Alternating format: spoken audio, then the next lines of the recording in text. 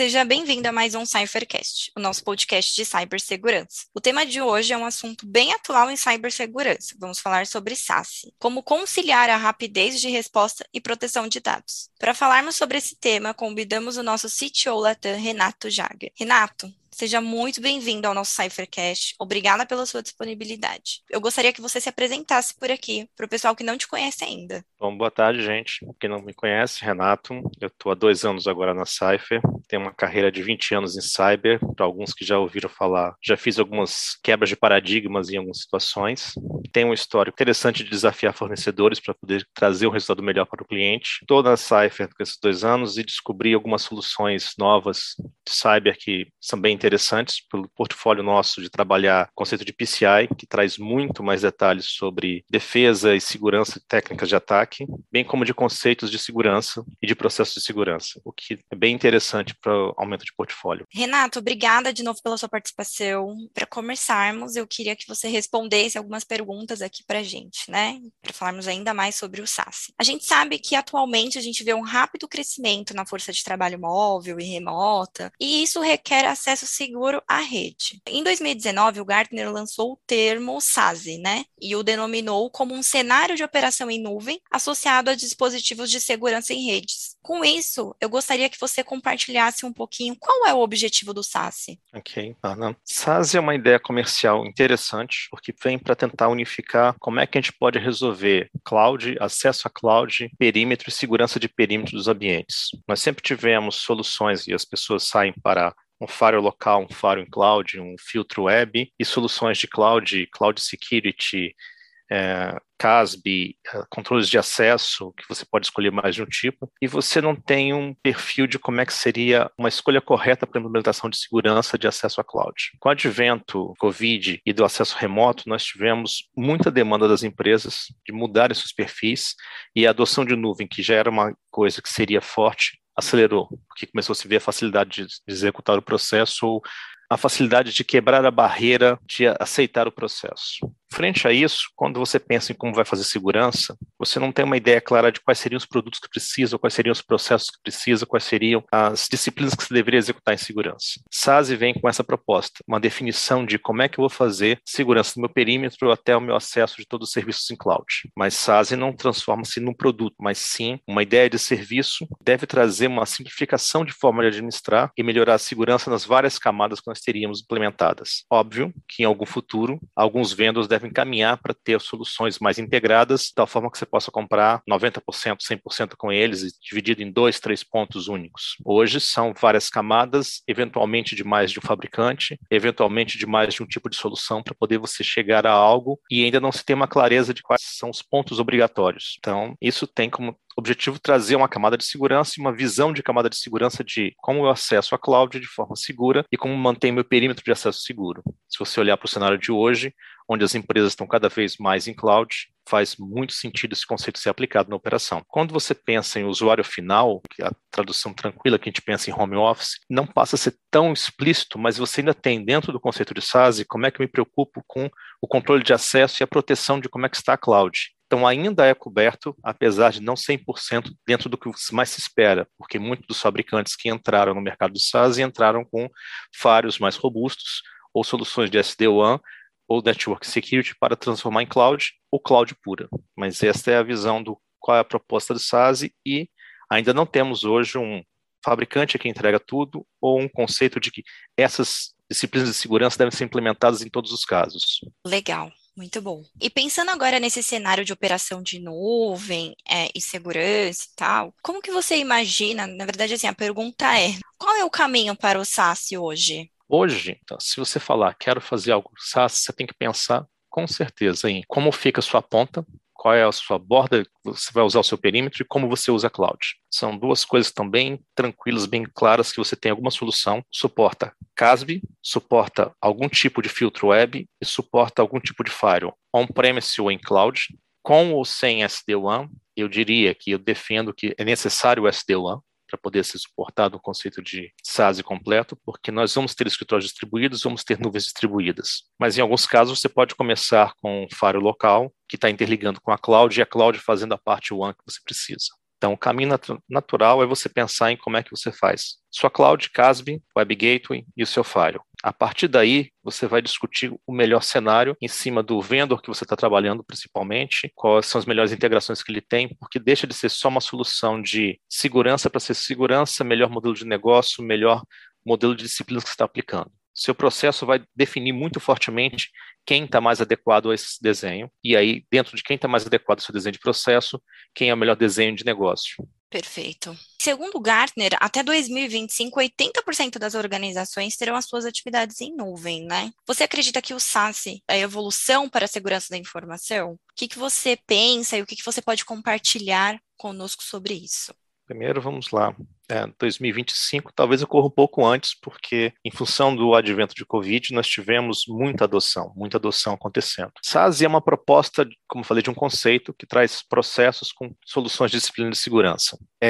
Uma evolução natural é que a gente tenha algumas disciplinas sendo integradas em uma única solução ou em um único produto, um único fabricante, e se diminua o volume de soluções que são necessárias, porque elas estão integrando as várias disciplinas, facilite a administração, e o conceito passa a ser um conceito que realmente traga uma revolução, porque hoje, apesar de ser conceitualmente discutido, você pode fazer uma solução de SASE para um ambiente de um cliente, onde você está tendo necessidade de utilizar 8 produtos diferentes, automaticamente 8 consoles de administração diferentes, e isso não vai estar melhorando sua forma de trazer segurança, porque vai trazer muita complexidade. Em um horizonte qualquer, nos próximos 3 anos, você vai ter várias disciplinas que seriam produtos separados, sendo integrados no mesmo produto, como a gente pode ver vários fabricantes trazendo soluções para si mesmo, de forma a diminuir a complexidade de administração. Pense o SASE, como você pensa em perímetro com cloud, igual a gente pensava em firewall de perímetro do ambiente corporativo. Você tinha um firewall, um IPS, um filtro web, e começou a surgir o Next Generation Firewall, que tinha todas as funcionalidades numa única caixa, com uma única console, com integração desses serviços, melhorando o nível de segurança. Nós podemos ter no horizonte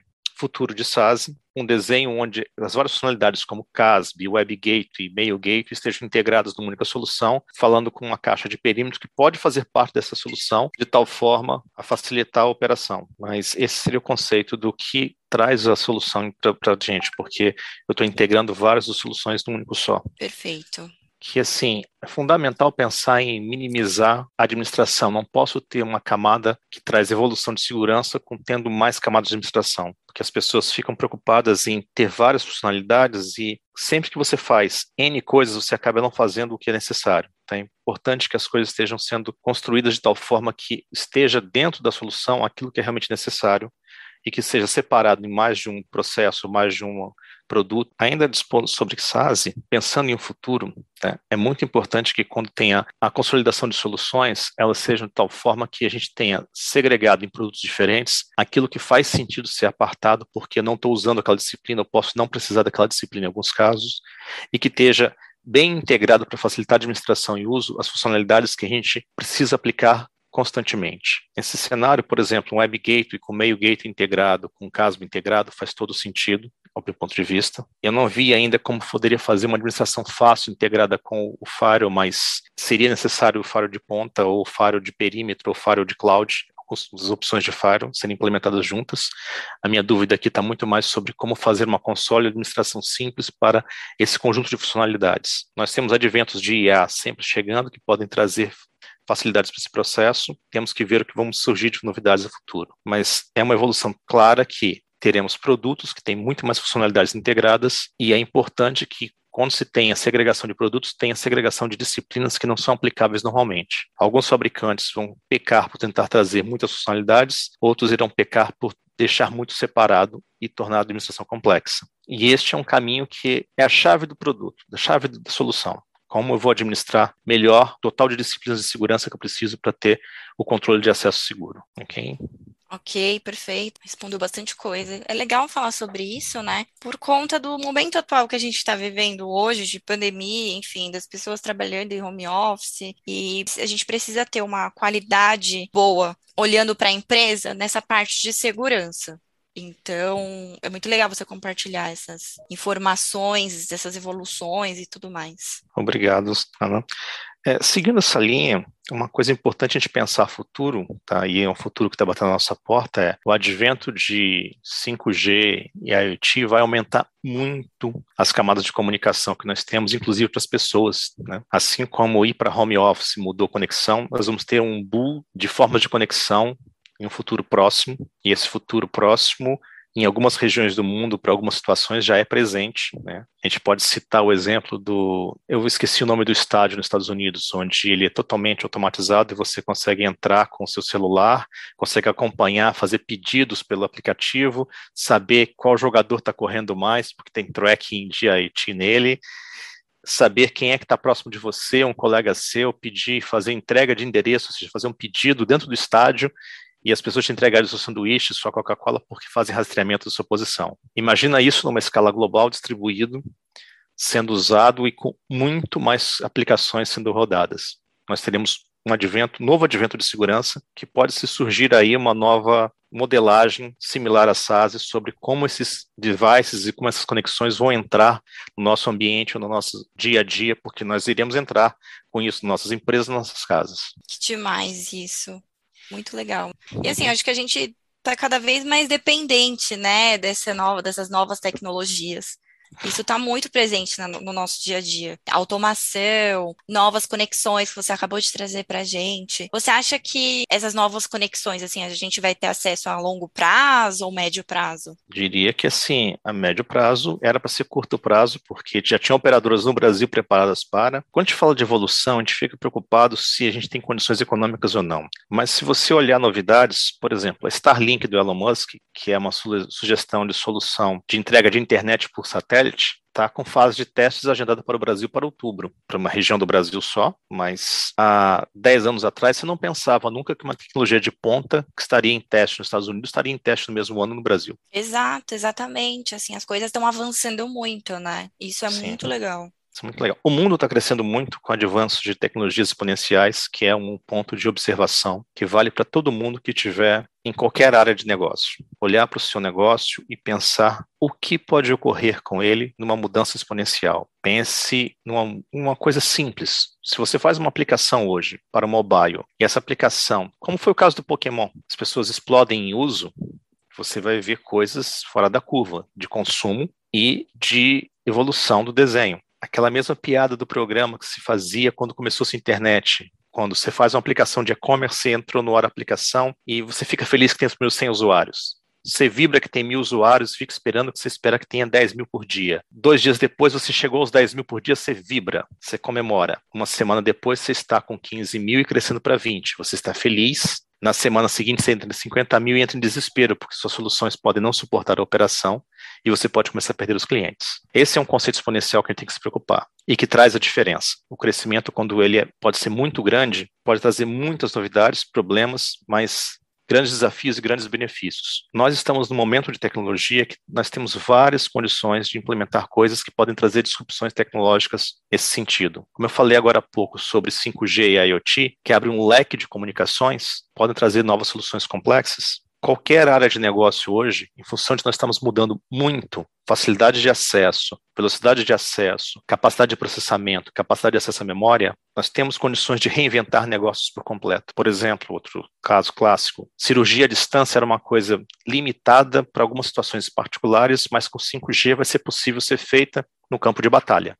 Isso é um exagero um pouco, mas a questão é, eu vou poder ter uma solução de cirurgia remota auxiliada por alguém em função de eu ter facilidade de fazer controles eletrônicos que eu não poderia fazer antes do 5G. E não é só a velocidade que o usuário mais percebe, mas também algumas partes de controle da rede que são diferentes e permitem esses ganhos. Okay? E se você pode fazer uma cirurgia, pode controlar uma pinça remotamente, o que você pode fazer quanto a um robô, ou quanto a um carro, a carga de um navio, o controle de estoque de um almoxarifado, controle de distribuição, as coisas que a gente vê normalmente em seriados ou em propagandas, mas é uma realidade possível, entrega de pizza por um robô voando, não é um robô andando que chega e te entrega. Olha que legal! Mas isso é totalmente possível. Se eu não me engano, a Dominus tem agenda de teste disso, não sei se para este mês ou para o mês que vem, algo nesse sentido. Eu vi matéria sobre a Dominus testando. A Dominus faz vários testes, ela já fez testes em 2019 de um carro que assava pizza e era robotizado para entregar. Ou seja, Sensacional isso. era um carro robô que ele ia assando a pizza para chegar com a pizza no tempo melhor possível. Ela estava testando formas de mudar a experiência. Eu acho que esse modelo não deu tanto certo, porque economicamente não me pareceu tão viável você montar a pizza em tempo real, tá, dentro de um carro, porque está mais limitado. Whatever. São várias ideias que existem. Tem muita coisa que pode mudar muito os nossos negócios. Então, um ponto super relevante a ser olhado é tecnologias que podem ser disruptivas e exponenciais. Tem muito a trazer e muito diferente. Quando a gente fala de IA, pense o seguinte: você consegue ensinar no computador o que está em todos os livros de legislação em questão de horas. E ele consegue concluir alguma coisa, alguma resposta, em questão de segundos. Você ensinar ele a pesquisar esse tipo de coisa não vai durar mais que um mês. Uma coisa é ensinar ele a guardar a informação, mas pesquisar é como ensinar uma língua. E a despeito de eu não gostar de fazer propaganda de ninguém, tem que reconhecer que o Watson foi muito bem montado para um desenho de casamento de padrões. É muito fácil você ensinar uma língua para o Watson, comparado com demais outros computadores, ou demais outras tecnologias de desenvolvimento, apesar de ser possível totalmente fazer em outras. E tudo que é semântica é casamento de padrões, e leis são casamento de padrões, é mais fácil criar estrutura de pesquisa e de aprendizagem. Então, é totalmente factível que ele consiga concluir sobre uma legislação num tempo muito rápido e com uma margem de erro sobre seguindo as leis, com certeza menor que vários juristas. Mas por causa do mesmo caso, você olha para vinho. O melhor especialista de vinho só consegue acertar 6% mais do que o computador. Só que o computador consegue fazer isso 1 milhão de vezes, enquanto que o melhor especialista é apenas uma pessoa. É isso. Tem essa diferença, né? Mas, assim, eu acredito que em breve, e num futuro não tão distante, acho que a gente vai ter um mundo muito mais tecnológico, assim. Muita coisa integrada, casas sendo cada vez mais automatizadas e tudo mais. Às vezes isso até me assusta. Não é tão futuro assim, tá? Já tem algumas coisas que podem ser bem construídas em casas, ok?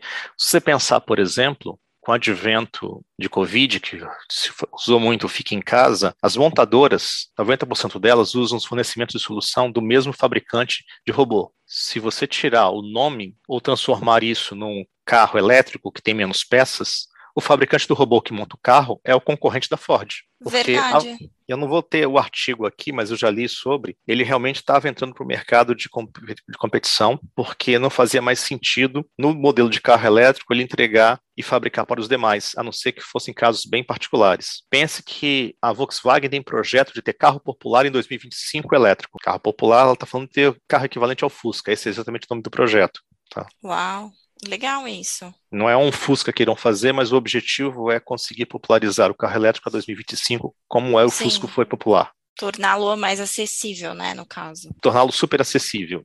É esse o objetivo. Porque pensar em Legal. acessibilidade, o carro Tesla é um carro caro, mas não é fora da curva por completo, okay, em preço. É um carro caro porque os demais carros são mais baratos. Okay? É um outro modelo de economia.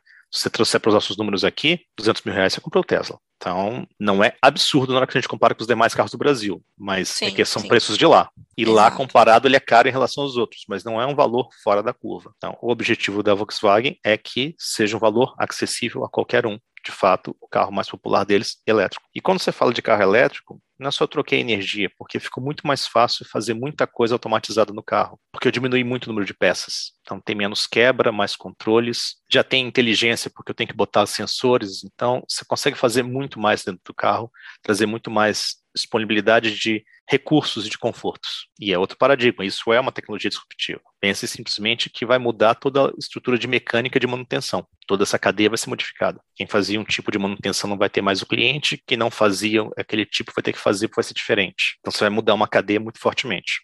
Isso é bem interessante, isso é bem legal, você parar e analisar, né? Falar, olha, isso daqui não está funcionando, mas eu preciso de tal coisa para funcionar em tal momento. Nesse cenário, a Toyota está muito bem posicionada, Tesla também está. Quem deve estar chegando, eu vi a BMW, Volkswagen e Mercedes fortemente se preocupando com isso. Mercedes se preocupou tanto que Ano passado, ela saiu da linha de competição. Ela tinha uma equipe de competição de carro esportivo que ela ajudava o desenvolvimento do motor. Ela anunciou que ela não estaria mais participando porque aquele motor, a combustão, não teria mais evolução. Ela não faria mais evolução do motor. Então, não justificava ela participar mais da competição. Isso é uma mudança de paradigma porque o foco dela era investir em tecnologia elétrica. Olha, legal isso. Uma outra visão, né, no caso. Uhum. Legal. Bom, seguindo Bom, aqui, e agora a gente falando um pouco sobre os benefícios, olhando mais para essa parte de SASE e segurança, quais seriam esses benefícios? o principal benefício a futuro vai ser a administração mais simples e ter certeza que você tem as disciplinas de segurança integradas para poder fazer o que você precisa. No curto prazo, é mais uma definição de quais disciplinas mínimas eu preciso estar trabalhando para garantir que eu estou seguro. Que, como eu comentei, hoje não tem nenhum fabricante que atende 100%, não temos clareza de todas as disciplinas que a gente quer utilizar. O que nós temos hoje com o SASE é uma proposta de arquitetura onde você vai saber quais pontos você deve se preocupar para fazer de segurança, procurar vendors que estejam dentro dos seus processos que você definiu e dentro do seu modelo de negócio. No horizonte futuro, vários desses fabricantes vão se integrar melhor ou vão desenvolver mais tecnologias e você vai procurar menos fabricantes porque eles já vão estar prontos para atender as suas demandas e vai diminuir a sua complexidade de administração. Então, no momento, ele traz uma visão de segurança para acesso ao cloud e no futuro traz a segurança com um custo de administração menor, que hoje, infelizmente, não teria como ser menor. Temos muitas soluções ainda, mas pelo menos teríamos segurança. Boa, legal. Acho que isso é importante, né? Ter segurança. Sim, não. Tem algumas coisas que são críticas. O balanço de segurança e funcionalidade sempre é sério, né? E no caso de você já tem a funcionalidade, você já tem o acesso, já tem a operação. Então não estamos discutindo hoje se vou fazer funcionar algo. Porque primeiro você tem que fazer funcionar, mas hoje nós já temos a funcionalidade. Então nós temos que discutir como é que temos essa funcionalidade segura, porque o nível de problemas que nós estamos tendo por insegurança são tão grandes, não basta mais ter a funcionalidade, ela tem que ser segura. E é por isso que SaaS existe, e por isso que várias outras disciplinas de segurança existem. Tem alguns pontos de negócio que não basta ele existir, ou não adianta ele existir se ele não existir de forma segura, porque ele não vai ser funcional. E nós estamos nesse ponto quando se fala de acesso à web e acesso a negócios em web. Se não for de forma segura, não adianta eu ter, porque eu não vou conseguir utilizar. Eu vou estar exposto demais, é melhor não ter o negócio. Boa, excelente, legal. Muito bom saber sobre os benefícios, né? E como pode facilitar, enfim, as empresas hoje em dia com a parte de segurança. E aí agora a gente sempre tem um momento aqui no nosso podcast que a gente sempre pede uma dica, sugestões e tudo mais. E com você não seria diferente. Queria que você compartilhasse, tal, quais são as sugestões ou dicas que você pode nos dizer sobre o futuro da tecnologia para as empresas no geral. Futuro da tecnologia para as empresas no geral. Comecei a comentar um pouco sobre a IoT e eu não vejo as empresas podendo ignorar a IoT porque vai estar dentro do dia a dia. Você vai usar uma caneta que vai ter uma câmera e um sensor e vai estar dentro do escritório para fazer uma reunião porque você foi lá fazer um meeting e eu tenho que saber que você entrou com esse dispositivo no escritório. Então a IoT não pode ser ignorado. A gente já falou esse ano sobre low code, no code. O desenvolvimento de aplicações vai aumentar muito, porque vai ficar fácil. Então, precisamos nos preocupar sobre como é que a gente lida com a escala de aplicações, que é justamente aquele ponto que eu comentei há pouco sobre tecnologias exponenciais. A hora que eu vou trazer facilidade para toda operação, todo mundo vai tentar fazer algo, não porque queira tentar fazer, mas quer melhorar o seu dia a dia, quer melhorar a sua operação, quer crescer o seu negócio, quer crescer a sua própria divisão. Então, você vai procurar como é que você pode fazer isso, como é que você pode melhorar, como é que você pode ter mais produtividade, ter menos trabalho, ter mais tempo de lazer, ou mais tempo de inteligência na operação. Isso vão trazer desafios, que são os desafios exponenciais, porque eu vou começar a ter uma escala de criação de coisas. Então, nós temos que nos preocupar sobre como é que isso reflete na nossa empresa. Falando de tecnologia em si, isso foi um comentário que me perguntaram ontem, eu respondi também, não dá para saber exatamente qual tecnologia teria reflexo exponencial na sua operação, mas olhar para a sua operação e pensar qual poderia ter esse reflexo é fundamental, porque pode ter um reflexo muito positivo de trazer ganhos, muito negativo de trazer problemas e deve trazer disrupção para você ou para o seu concorrente sobre você. Então, é olhar para o seu negócio, olhar para o que você usa e pensar como ter disrupção. Um exemplo clássico, se você pensar o Airbnb, ele não tem hotéis. Ninguém de hotel pensou que tecnologia de alocação ou de web permitiria que as pessoas transformassem a aplicação de alugar numa aplicação de alugar semanalmente ou diariamente e concorrer com os hotéis. Aí é um crescimento tecnológico que estava dentro do mercado de hospedagem, que eram as aplicações que fazem controle de quartos, que era possível ser trazida para a web, possível ser convertida no modelo onde eu não faço de algo meu, mas de algo de terceiros, que é um business to consumer. Ou seja, não estavam falando de tecnologias que não existiam, mas de forma de aplicar tecnologia, porque já tinha chegado um momento onde ela era fácil o bastante e comum o bastante para ser aplicado daquela forma. Todo negócio,